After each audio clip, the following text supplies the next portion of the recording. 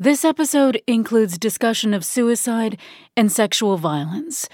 Please keep this in mind when deciding if, how, and when you'll listen. For resources on these topics, visit spotify.com/resources. What would you do if one of your best friends was having an affair with a married man? A married man who you suspected of foul play. A married man who is also the President of the United States. Would you keep quiet and cover it up for the leader of the free world? Or would you tell the truth? Welcome to Whistleblowers, a Spotify original from Parcast. In this series, we explore the biggest lies in history through the eyes of the whistleblowers who risked everything to expose them. This week, we're telling the story of Linda Tripp, the secretary who helped expose one of the most infamous scandals in modern American history, U.S. President Bill Clinton's affair with White House intern Monica Lewinsky.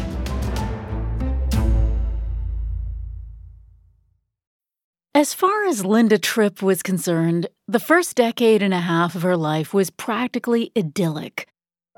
Born Linda Rose Caratanuto, she grew up in suburban, middle-class New Jersey in the 1950s. Life was predictable and straightforward, right up until the moment her father was caught having an affair with a colleague. Linda's world turned upside down. Her parents' marriage descended into acrimony and bitterness, eventually resulting in divorce. Everything that Linda had loved was gone, and she blamed her father. His infidelity and lies had destroyed their lives. She could never forgive him. Determined to recreate the stability of her childhood, Linda got married when she was just 21 years old, in 1971. Her husband, Bruce Tripp, was a career Army officer. For the next 2 decades, they traveled the world with their 2 kids, while Bruce climbed through the ranks and Linda worked administrative and secretarial jobs within the military. By the time Bruce became a colonel, Linda, too, had top-secret clearance, thanks to her work with Army intelligence units. But Linda's days as a military wife were numbered. When she and Bruce divorced in 1990, she found herself once again at loose ends. This time, though, the 41-year-old mom decided to rely on herself for stability. Over her years as a military administrator, she had built up a solid reputation as a diligent and hard-working civil servant. That, plus her security clearance, qualified her for a number of jobs. When she heard from a friend that the White House was hiring for its floating pool of secretaries, she leapt at the opportunity. Linda quickly found she loved working at the White House. George H.W. Bush was president, and although she was never a registered Republican, Linda liked working for his administration. The senior Bush was an old-school military man himself, a World War II veteran in his mid-60s. Many of his staff were military, too, which made Linda feel comfortable. She also especially enjoyed getting to meet the celebrities who came through the halls of power. Linda had been working in Bush's White House for 3 happy years, when, in January 1993, everything changed. 47-year-old William Jefferson Clinton was elected president, and Linda did not approve. From day one, she found President Clinton's staff much too casual. They ate pizza and swore in the Oval Office. They dressed in slacks and didn't bother with jackets. They didn't seem to respect either the office or the military enough. Worst of all, Linda felt that the administrative work around her was becoming sloppy. And then there was all that baggage that Clinton brought with him. During the 1992 presidential campaign, Clinton had been dogged by allegations that he had had an ongoing affair with a woman named Jennifer Flowers.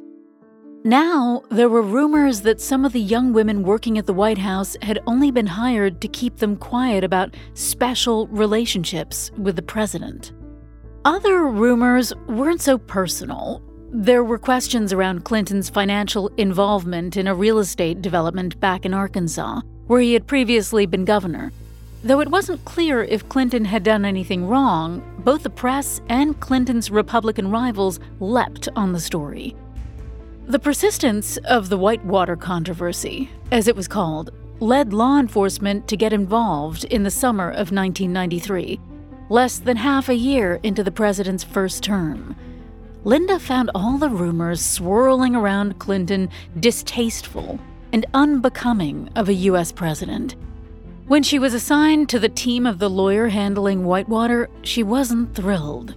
So it was a pleasant surprise to find that she liked her new boss, Deputy White House Counsel Vince Foster. Vince had been a legal partner at First Lady Hillary Clinton's previous law firm and had an air of decency and professionalism that Linda appreciated. But Vince was struggling himself. As the point man dealing with the controversies, he was overworked, constantly under pressure. The worse things got, the more his stress and anxiety grew. When he was named in the press and personally attacked by powerful anti-Clinton voices in the media, he became deeply depressed. On the afternoon of July 20th, 1993, Vince walked by Linda's desk on his way out of the office. He grabbed a handful of chocolates from a bowl and said he'd be back soon. But he never returned. That night, Vince Foster took his own life in a park just outside of Washington, D.C. His suicide note, found torn up at the bottom of his briefcase, defended the Clintons and swore that they never had any involvement in any illegal activity. Linda was devastated by Vince's death. He had been a good man and a good lawyer. He deserved better. When Linda arrived at work the next morning, though, she was horrified to find that Vince's office hadn't yet been sealed off by investigators. Yet again, the Clinton people weren't taking things seriously. A man had died. The situation deserved some respect. While investigators ultimately agreed that his death had been a suicide, Linda was still angry about the lack of order and procedures the morning after. Indeed, in the subsequent weeks, she became increasingly critical of the way the situation had been handled. Her outspokenness soon drove a wedge between her and her colleagues. Linda's disillusionment only grew when, one day in late November 1993, she ran into a volunteer White House intern in the hall. Kathleen Wiley wasn't a typical intern. She was in her mid-40s and married to a major Democratic fundraiser. She'd mainly taken the position to be close to the action. When Linda saw her that day, she seemed a bit flustered and excited. Linda asked her what was going on, and Kathleen whispered that the president had just come onto her in a private meeting. For Linda, this was the straw that broke the camel's back. All of the rumors swirling around the president, and now this? Thinking of her father's unforgivable infidelity, Linda decided right then that she was done. She simply couldn't work for a man who had affairs. By the middle of 1994, Linda started a new job at the Pentagon's Public Affairs Office. As happy as she was to be back among military people, she couldn't help but miss the White House's excitement and intrigue. She blamed President Clinton for making her situation untenable. Fortunately, the constant news coverage of the various White House controversies made sure she didn't get too jealous. Shortly before Linda moved to the Pentagon, the Justice Department had appointed a special prosecutor to look into Whitewater and the surrounding controversies. Robert Fisk was the former U.S. Attorney for the Southern District of New York and a respected prosecutor. Both Clinton opponents and allies trusted he'd do a good job. In addition to the broader Whitewater question, Fisk was also expected to look into Vince Foster's death. Vince's suicide had become the target of a popular right-wing conspiracy theory, which suggested that he had actually been murdered. After a thorough investigation, Fisk determined that Vince had in fact taken his own life. Fisk's team also determined that neither the president, the First Lady, nor any Clinton staffers had committed any crimes in the Whitewater affair. Late that year, though, before the investigation was officially closed, Fisk was replaced by a longtime Republican operative. Kenneth Starr was a career conservative bureaucrat and lawyer who had come up in the Reagan administration and was deeply embedded in the Christian right. His appointment presented Clinton's opponents with a chance to do everything they could to bring down the president. Simultaneously, a woman named Paula Jones had just come forward to accuse President Clinton of sexual harassment. She claimed that he had made unwanted sexual advances towards her in 1991 while he was governor of Arkansas. 3 years later, she was filing a sexual harassment lawsuit against him.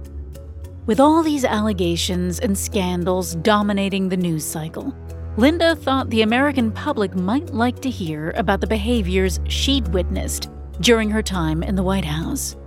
But if she was going to put her name out there, she'd have to make it worth her while. Perhaps she could write a book, a tabloid-style, tell-all, gossipy one, about what really went on at the White House. Linda decided to run the idea past Lucianne Goldberg, a notorious literary agent. Lucianne was a queen of political gossip. She moved in right-wing circles and had at one time been a spy for Richard Nixon. Needless to say, she loved Linda's idea.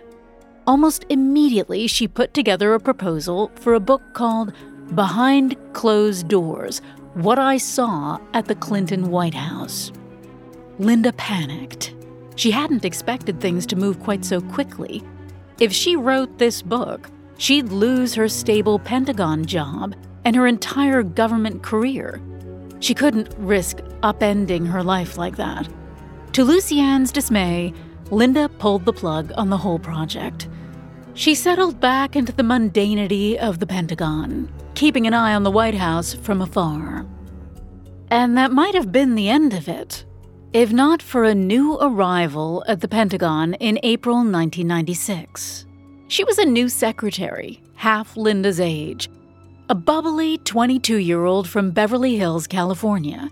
And just like Linda, she had been shifted over from the White House. Her name was Monica Lewinsky.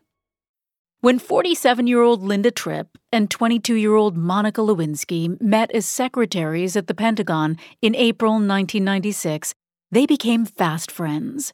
Despite their age difference, the two bonded over White House gossip, their taste in clothes and hairstyles, fad diets, and a shared dislike of various characters around the office. When they weren't at work, they would spend hours on the phone together. A few months into their friendship, in the summer of 1996, Monica confessed to Linda that she had a secret. She had just ended a relationship with someone at work. It was someone in the White House, someone older. She usually referred to him as handsome, though when she was particularly upset about the way things had ended, she called him the big creep. It didn't take long for Linda to figure out that Monica's ex wasn't just any White House staffer. The bright-eyed young woman was talking about Bill Clinton, the President of the United States. The affair had started the year before, in November 1995, when Monica was just a lowly intern at the White House. She had met the president a couple of times, and they had liked the look of each other. Flirtatious looks had quickly developed into intimate liaisons, usually in the president's private study just off the Oval Office itself. It didn't take long for other White House staffers to suspect something was going on. There was no reason for an intern to be having so many private meetings with the president. In order to avoid yet another scandal, it was decided that Monica would have to leave, which was how she had ended up at the Pentagon. With her reassignment, Monica and Clinton had broken off the physical part of their relationship. But they still talked, over the phone and by messages passed through the president's private secretary. Monica believed that he would eventually help her get back into the action at the White House. She had been pestering him for months for a job, but nothing was happening. When Linda had heard the whole story, she was, once again, disgusted at Clinton's behavior. She cared about Monica as both a friend and a sort of surrogate daughter. She hated to see this hopeful young woman being strung along by someone who didn't mind using his position of power for personal gain.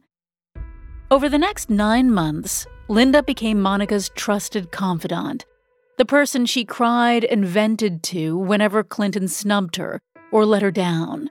The more she learned and the more she saw her friend in pain, the angrier Linda got. She didn't know how much longer she could take it. And then, on March 24th, 1997, a man wearing a visitor's badge unexpectedly showed up at her cubicle. He introduced himself as Michael Isikoff, an investigative reporter for Newsweek magazine. He wanted to ask Linda some questions about her time in the White House. Isikoff was looking into the Paula Jones allegations. His reporting had largely corroborated Paula's account. Now he was chasing another lead. A rumor that something similar had happened to White House volunteer Kathleen Willey. He'd heard through the grapevine that Linda could be a corroborating witness. Her heart pounding, Linda hustled the reporter out of the building. She told him she didn't want to speak to him. She had already decided she wasn't going to do this. But as she turned to go, Linda hesitated. She didn't want to betray Monica, but she couldn't just let Clinton keep getting away with his behavior. So she told Isikoff, "You're barking up the wrong tree." In the following days, the journalist called her repeatedly, wanting more information. After several weeks of badgering, Linda finally gave in. She invited Isikoff to her home in Columbia, Maryland, north of D.C. Linda insisted from the beginning that everything she said would be off the record, and that Isikoff couldn't use her name in his reporting. Then she told stories she'd waited years to share. Old White House gossip, rumors about multiple women employed by the president in order to keep their affairs hushed up, and the Kathleen Willey story. But she added one more. The story of a friend who had had an affair with the president. She didn't use Monica's name or give any identifying details, but she couldn't not tell this reporter. As intrigued as Isikoff was, there wasn't much he could do with the information. The relationship was consensual. It wasn't like Paula Jones's accusations, and it would be difficult to prove the facts if Linda refused to share names or details. Several months later, Isikoff got in touch again. He was about to publish his story about Kathleen Willey's encounter with Clinton, and he wanted Linda to finally go on the record. Without a named source, it would be easy for the president to dismiss the story as gossip. If Linda wanted him held accountable, she couldn't stay anonymous. Reluctantly, Linda agreed. The Newsweek article came out on August 10, 1997. It caused a sensation. Here was yet another sex scandal involving the president, and Linda's name was right there in print, backing up all the allegations. But as Linda read the article, her heart dropped. The article also quoted Bill Clinton's personal lawyer, who was defending the president in the Paula Jones lawsuit. He denounced Linda as someone who couldn't be trusted. Suddenly, Linda realized that she might have gotten in over her head. She had publicly accused the President of the United States of misbehavior. She had made herself a target. Worst of all, by putting herself out there, she had made herself a candidate for a subpoena in the Paula Jones case. She could be asked to testify under oath about Clinton's behavior with other women. If that happened, she'd have no choice but to tell what she knew about Monica's affair. When Monica saw the article, she told Linda that she understood her friend's decision to talk to the press about Kathleen Willey. At the time, her relationship with the president was complicated. She still maintained she loved Clinton and that he loved her, but she was frustrated that he still seemed to be doing nothing to help her get back to the White House. Linda bore the brunt of Monica's wild emotional swings. The two women were speaking multiple times a day, not only at work, but over the phone at night, well into the early hours. The more that Monica cried and poured her heart out, the more Linda's anger and disgust at Clinton hardened into rage and indignation. This was a man who pretended to be an advocate for women's rights while treating the women in his life incredibly poorly. Linda had to do something more. Bill Clinton deserved to get his comeuppance. A few weeks later, late one night in September 1997, Linda picked up the phone and called Lucianne Goldberg. Lucianne was the literary agent and right-wing operator she had worked with when she thought she might write her gossipy tell-all book. She told Lucianne the details of what she knew about Clinton's behavior. Again, she kept Monica's name out of it, but she insisted that this time she wanted to expose him. Linda's greatest fear had always been losing her job. After going on the record in the Newsweek article, she was a bit less concerned. Lucianne also assured her that she wouldn't have to worry about her job when she was raking in the big bucks. Writing a book would be lucrative, and even more money would come in the movie and TV rights. The prospect of that kind of money overwhelmed Linda's remaining fears. It was both an incentive and a silver lining to coming forward. The plan they hatched was this. Linda would tell Michael Isikoff everything she knew. The investigative reporter had proven that he wasn't afraid of embarrassing the president. Then, once his story had come out, Linda and Lucianne would cash in by spinning the article into a salacious tell-all book. The only problem was proof. Both Monica and the president would deny everything publicly. Without hard evidence of Linda's claims, her story would disappear, Clinton would remain untouched, and neither Linda nor Lucianne would make any money. Lucianne proposed an idea. If Linda taped her and Monica's phone calls, she'd get all the proof they needed. Linda recoiled at the suggestion. It was one thing to try to hold Clinton accountable. It was another to betray her friend like that. Besides, she wasn't even sure if it was legal to tape people without their knowledge.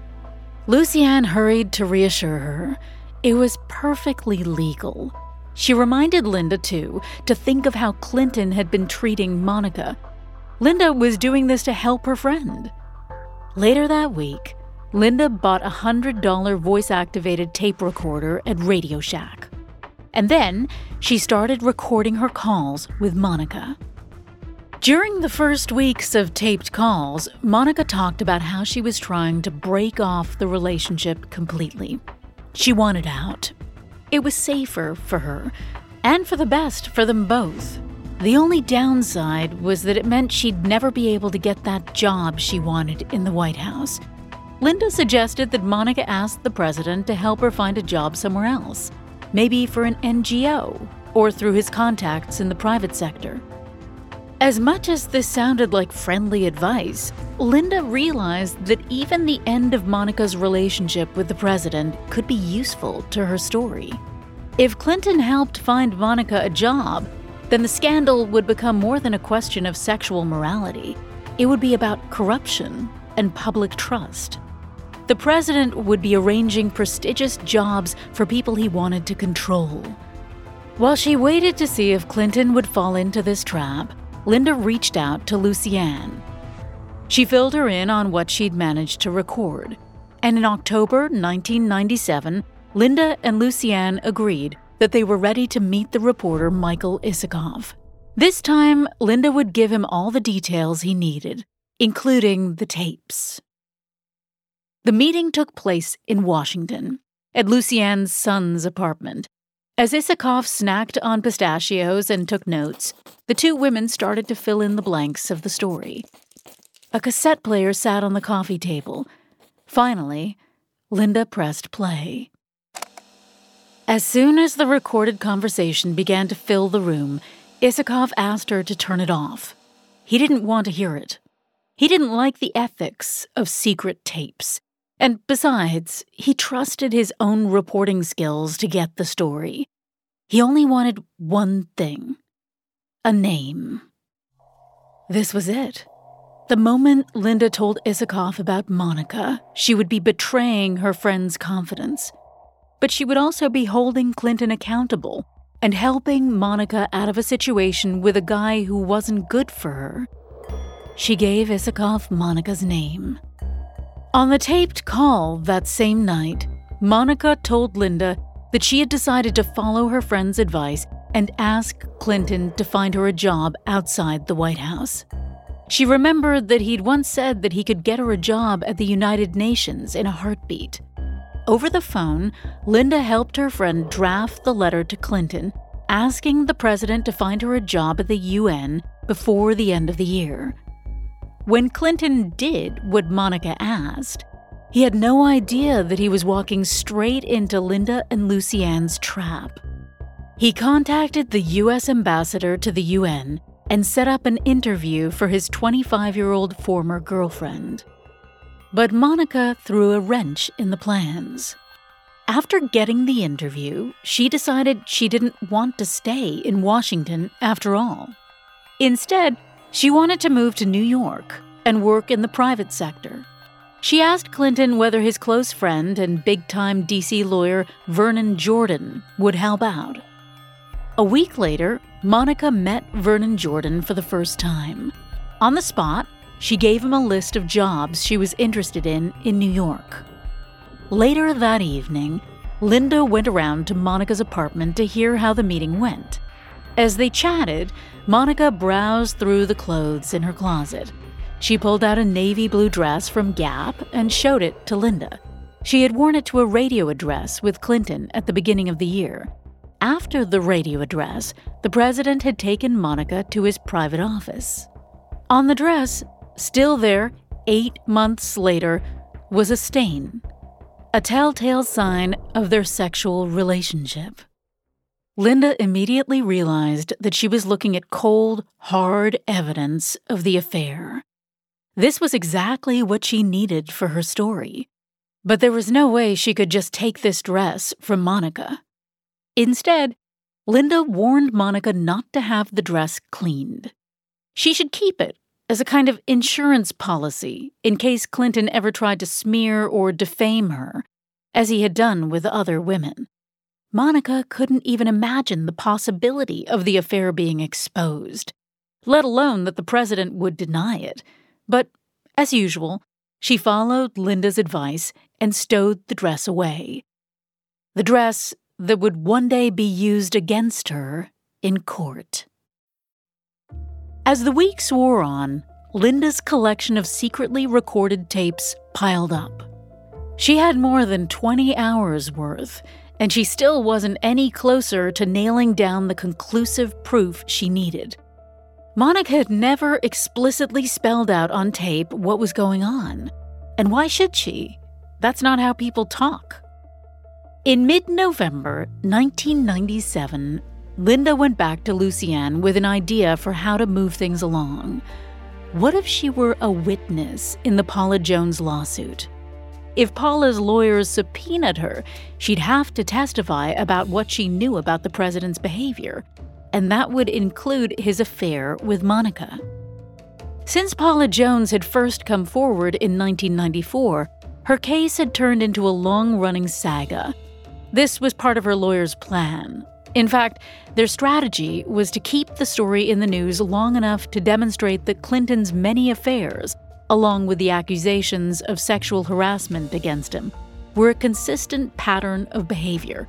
They wanted to discredit the president by arguing that he was a dishonest sexual deviant. Because Paula's lawyers weren't just any lawyers. They were part of a right-wing Republican network of media and legal figures who wanted to bring down the Democratic president. Behind the scenes, people like the lawyer George Conway, the columnist Ann Coulter, and the blogger Matt Drudge were using every tool available to get Democrats out of office. Lucianne Goldberg was one of the crucial players in this network. All of Linda's information was going straight on to the other members of the circle. So word soon went out that Linda Tripp wanted to get herself subpoenaed. A few weeks later, Linda got a call from one of Paula's lawyers. She explained that she was ready to talk to them, but she wanted it to look like she was being forced to do so. If people knew she'd volunteered to testify against the president and her friend, her reputation would suffer right away. Once her mind was set at ease, she gave the lawyer Monica's name and told him all about the secret tapes of their conversations. As she did so, Linda knew the matter was now out of her hands. When she had given Monica's name to Michael Isikoff, she had known the journalist would keep it to himself until he had enough evidence to publish his story. But once Paula's lawyers were aware of Monica, Linda knew it was only a matter of time before everything came out. With President Clinton due to give his deposition in the case in a matter of weeks, that time was running short. The moment that Paula Jones's legal team submitted questions to his lawyers about someone named Monica Lewinsky, Clinton himself knew that his affair would be exposed. But even as Linda's testimony approached, her plan was stalling. Monica still didn't have a new job. Clinton's friend Vernon Jordan hadn't done anything to help her find a role in the private sector in New York. Until he did, Linda's story was a gossipy one about an affair. She couldn't prove that the president had used his influence to find his ex-mistress a job because, well, Monica didn't have one. To make matters worse, Linda discovered a major problem when she consulted a lawyer in advance of her testimony in the Paula Jones case. During the meeting, she mentioned that she'd been taping Monica Lewinsky for months. To her horror, her lawyer informed her that those tapes were illegal. In the state of Maryland where she lived, it was against the law to secretly record someone without their consent. Lucianne's insistence that she was in the clear was wrong. Linda had been committing a crime the whole time. Now she couldn't turn over the tapes to Paula's lawyers. If her illegal taping were found out, the president's lawyers would pounce on her. Not only would Linda be discredited, but the Paula Jones case could be thrown out too. Just as Linda was starting to lose hope, her phone rang. It was Monica. She was in tears, crying and scared. Despite knowing she was breaking the law, Linda turned on her tape recorder. Monica sobbed that she had been served with subpoena papers while she was at work at the Pentagon. Paula Jones's lawyers wanted to question her. Worst of all, she had also been ordered to turn over every letter and gift she had ever received from President Clinton. Monica's life was falling apart. She needed Linda's help. She didn't know who else to go to. As the two women talked it through, Monica decided that her only way out was to deny everything. She would sign an affidavit saying she had never had an affair with the president. That would solve the problem. There was no way there was enough evidence to prove her wrong. Linda pointed out that if she denied it under questioning, under oath, that would be perjury. The same went for Linda, too. If she denied knowing about Monica's relationship, she would perjure herself. Monica understood, but she begged Linda to lie on her behalf. Her life would be over if the affair became public. If they both just denied it, the problem would go away. Linda refused. She hadn't had a problem lying to Monica or manipulating her, but being dishonest in a legal proceeding was another matter entirely. She wouldn't do it.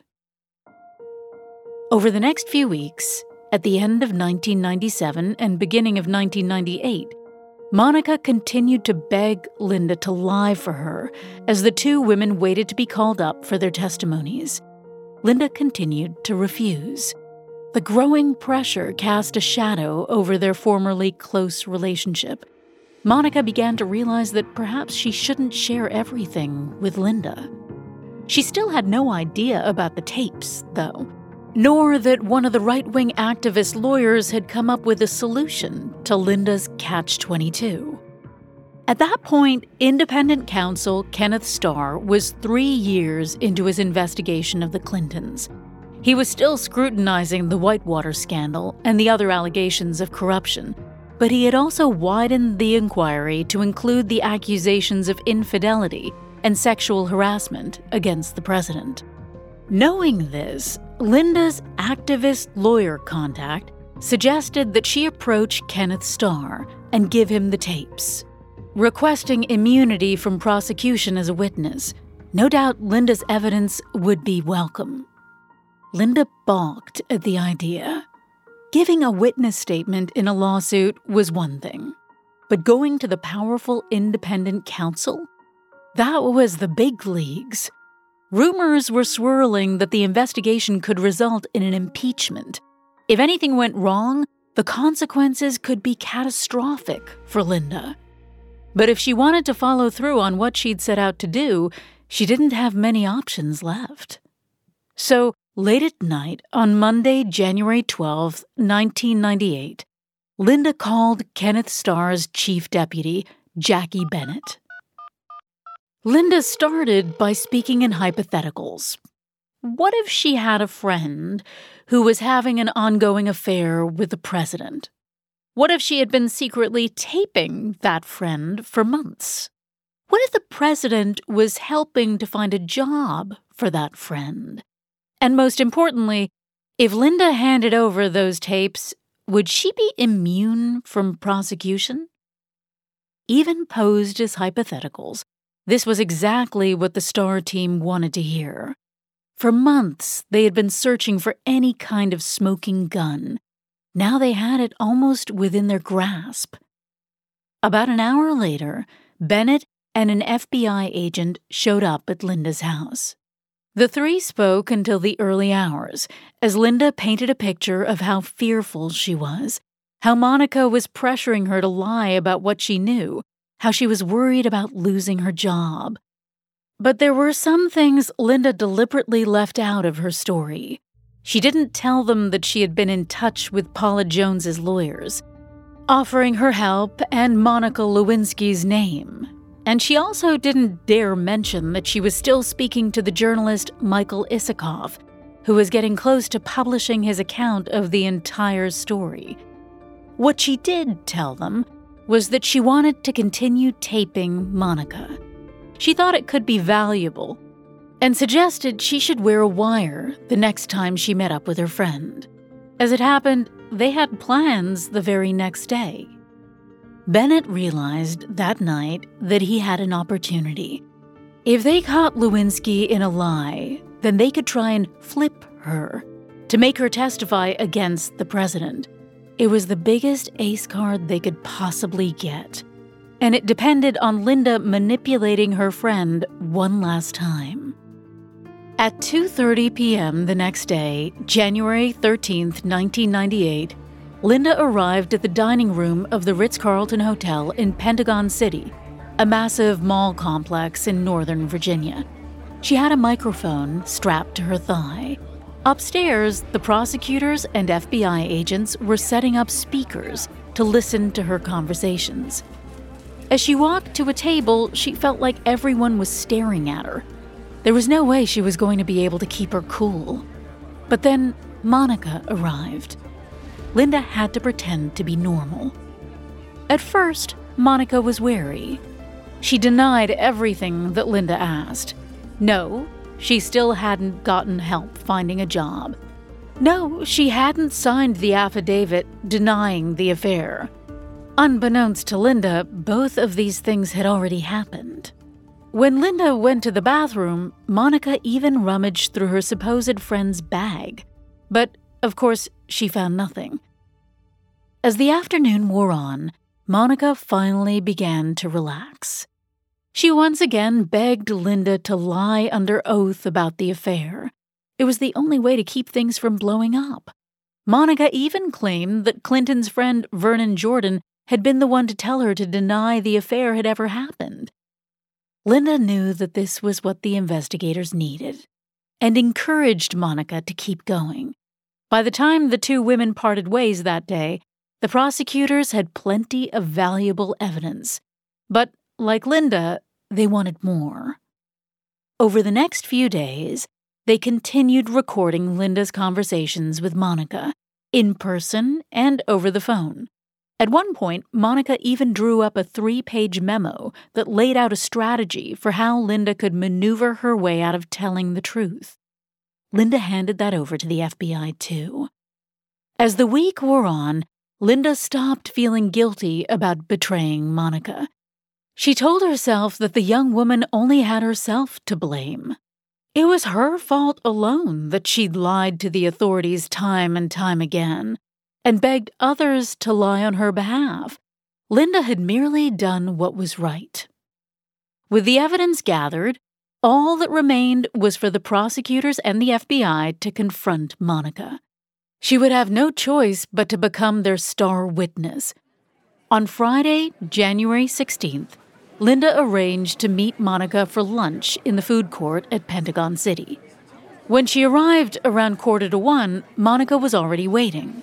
Linda descended the escalator to meet her, nervous, sweating. And then, before they could even greet each other, the FBI appeared. They flashed their badges at Monica and asked her to come upstairs. Linda watched the color drain from the younger woman's face. Monica had had no idea this was coming. In a hotel room upstairs, Linda stood by, watching, as the FBI agents laid out the situation for Monica. Monica had been caught on tape discussing her plans to commit perjury and obstruction of justice, not to mention witness tampering. If she was found guilty of those crimes, she could spend 20 years in prison. To avoid jail, the investigators suggested that she become a witness in independent counsel Kenneth Starr's investigation into crimes related to the Paula Jones lawsuit. Looking at Linda, a woman she considered a second mother, Monica finally understood what was happening. As Monica started to process the betrayal, Linda insisted that she'd done this to help the younger woman. This was really the best thing for Monica, too. Monica burst into tears and didn't stop. But Linda didn't have time to feel guilty. Now that she had immunity, she felt safe talking to Paula Jones's attorneys. After all, Clinton was finally due to give his sworn testimony the following day. The lawyers wanted any details Linda could give them so they could catch the president in a lie while he was under oath. That was exactly what happened. Neither the president nor his lawyers had any idea about the events of the last week. They had no clue that Linda had taken the details from Monica to the Starr team, the Paula Jones team, and Michael Isikoff at Newsweek. And so on that Saturday, Bill Clinton, President of the United States of America, testified under oath that he never had an affair with Monica Lewinsky. 7 months later, in early September 1998, Kenneth Starr finally released his long-awaited report into the affair.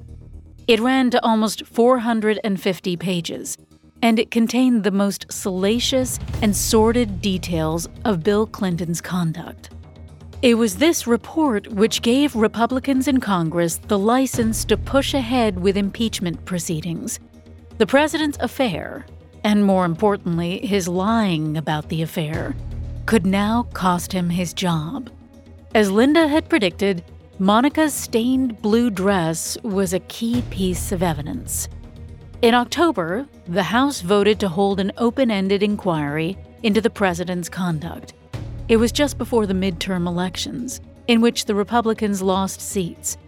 By December, the House narrowly voted to put forward 2 articles of impeachment against Bill Clinton. The first was for perjury, for allegedly lying before the grand jury about having a sexual relationship with Monica Lewinsky. The second was for obstruction of justice in the Paula Jones lawsuit. In February the next year, 1999, the Senate acquitted the president. Rulings came down in the Paula Jones suit, too. The judge dismissed the case, arguing that it would be impossible to prove that her treatment by Clinton amounted to a violation of her civil rights, which is what her lawyers were arguing. Instead, Clinton settled the case, promising to pay out $850,000. But Paula Jones didn't initially bring the case for money. She wanted Clinton to acknowledge how he had treated her, and she wanted an official apology.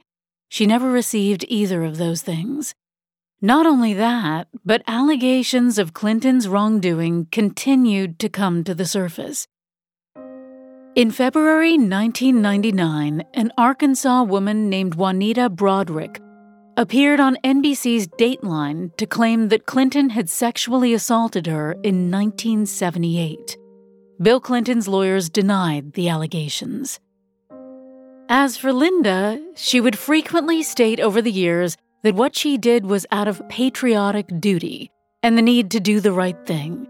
But the truth is a bit more complicated than that.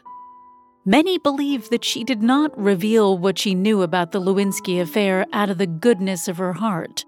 They note that she planned twice to publish a book about the details of the case, and that she had ties to a group of right-wing lawyers, journalists, and activists who were interested in bringing down the president.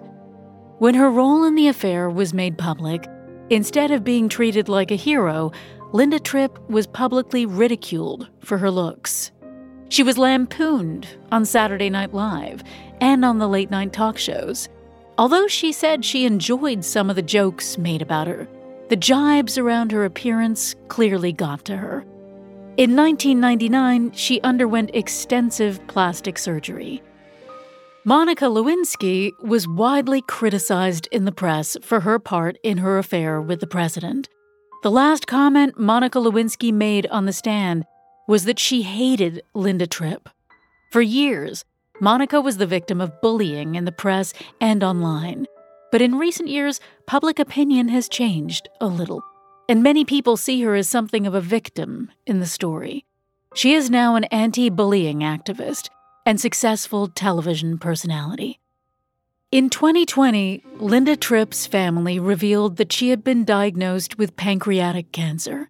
Monica Lewinsky tweeted that no matter their past, she hoped for Linda's recovery and couldn't imagine how difficult it was for Linda's family. Linda passed away on April 8, 2020, at the age of 70. Thanks for listening.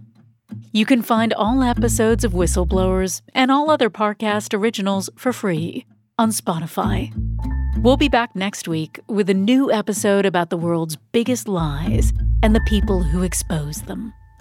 For more information on Linda Tripp, amongst the many sources we used, we found Jeffrey Toobin's A Vast Conspiracy and Michael Isikoff's Uncovering Clinton extremely helpful to our research. Whistleblowers is a Spotify original for Parcast, produced in partnership with Stable.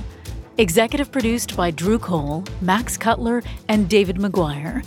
Developed for Podcast by Julian Boireau. Written by James Robbins and Kate Thorman. Produced by Alice Homewood. Mixed, mastered, and sound designed by Rowan Bishop for Stable. And hosted by me, Pat Rodriguez.